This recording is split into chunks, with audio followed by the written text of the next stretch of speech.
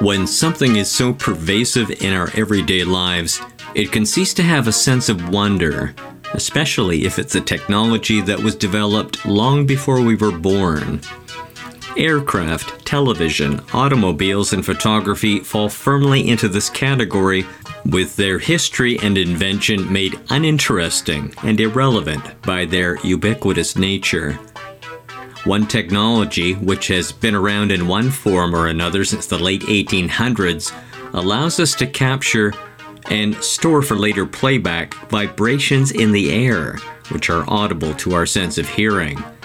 Almost from the beginning, the ability to play back what can be heard by the human ear has been used for its revenue-generating potential to bring us music, drama, news, and even this podcast, by using the technology of sound recording. The Dilettante, a Ferrochrome podcast. The concept of sound recording, similar to how an image is stored as a photograph, goes back farther than one might assume. While some may argue that written orchestral scores might be considered the first efforts at storing music, they are essentially instructions on how musicians may reconstruct a composition, but strictly speaking are not a reproduction of the sound waves from an original performance. The first device to record sound waves was invented in 1857 by Edouard Léon Scott de Martinville. Through the means of a vibrating stylus writing on paper layered with soot, an analog of the sound wave could be traced. Unfortunately, while this gave a visual representation of an undulating sound wave, there was no way to play back the sound.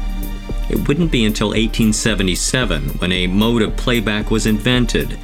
The concept of sound recording and playback is attributed to French inventor and poet Charles Cros, who, while submitting his proposed method to the French Academy of Science, didn't actually construct a working model to do so.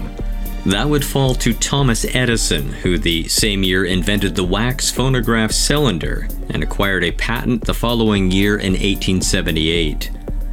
The Edison wax phonograph cylinder, commonly called a record back then, became a consumer sensation of the next 20 years by selling music recordings in the millions by the beginning of the 20th century, with many parlors equipped with the phonograph system, which had the cylinder turning under a playback stylus, sometimes by hand, sometimes by a wound-up spring, with the resulting vibrations amplified through an acoustic horn. While the fidelity, a term which refers to how much the recording resembles the original sound, would be considered lo-fi by today's standards, it was nonetheless remarkable for a family to gather around or dance to the original performer. But like any entertainment technology that made money, there were other attempts at competing formats, the most notable of these being Emil Berliner's gramophone, which utilized discs instead of cylinders as the playback medium.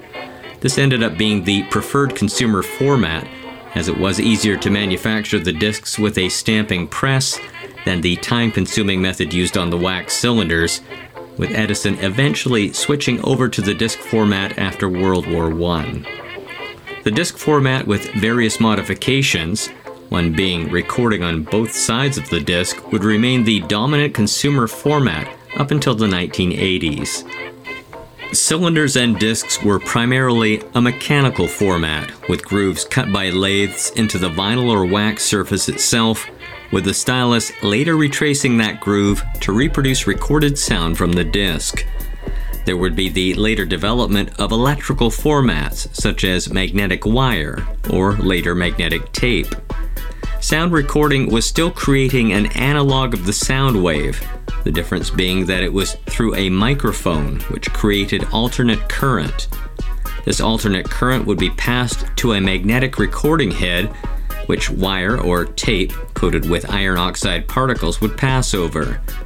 The alternating current creates a fluctuating magnetic field, which orients the iron oxide particles in an analog to the fluctuating sound wave, thus storing it on the magnetic medium. This was put to military use during World War II by the Wehrmacht to allow high-fidelity playback of speeches by Hitler from locales where he was not, as a means of misdirection to the Allied forces. Denn das Diktat von Versailles ist für uns Deutsche kein Gesetz. When the Allies finally made inroads into Germany, this technology was discovered and brought back to the U.S., where it was further developed by engineers with financial backing by Bing Crosby, who was eager to use it to pre-record his radio show once, instead of having to rebroadcast twice for the East and West Coast. Oh, Bing, did you read the latest about Bob Hope? What a secretary that was. Yes. No, what happened? Did he get caught taking a bet on a horse or something? No. Magnetic tape could produce excellent high-fidelity recordings of sound, especially music performances, with innovations being developed in the recording process, such as multi-track recording, which allowed for perfected takes, as well as artists overdubbing on their own performance, something not possible during a live show. It would also allow for the concept of multi-channel playback, with stereo, essentially synchronized left and right channels, giving a binaural listening experience for both ears. Soon artists such as Verrees, with his Musique Concrète recordings, or the Beatles recordings, which revolutionized music production techniques.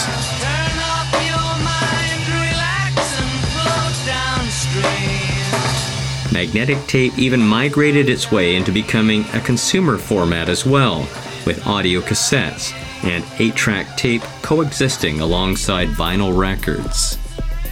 In the mid-1970s, digital recording became the next innovation in sound recording by assigning binary code to recorded sound, which would allow better fidelity to the source material, along with more robust storage of recordings, as opposed to magnetic tape and vinyl discs.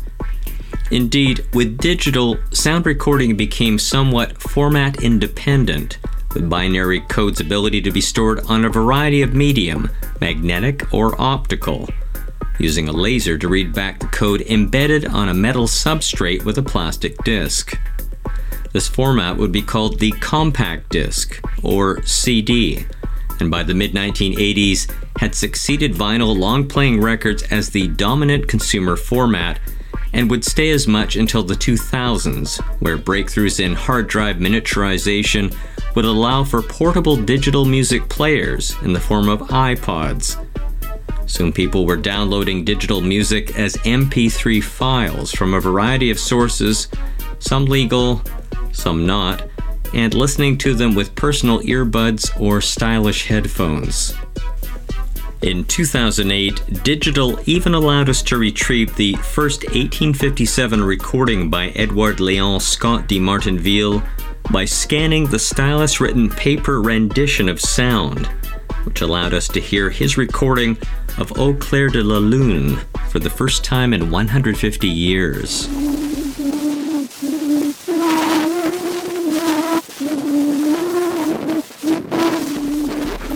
Now music can be streamed from a variety of services right to your smartphone, bypassing the need to actually download anything.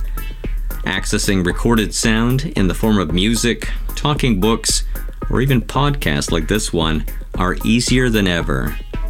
That's not to say some analog formats are totally extinct, with vinyl making a somewhat unexpected return as a niche product for the warm sound and album liner notes that only long-playing records can have. Not to mention, they're entrenched in DJ culture as a medium of performance. The fact that a certain recording format has an aesthetic appeal beyond convenience shows how ingrained sound recording is to our lives and history. Can 8-track tapes be far behind? The Dilettante, part of the Fairchrome Podcast Network.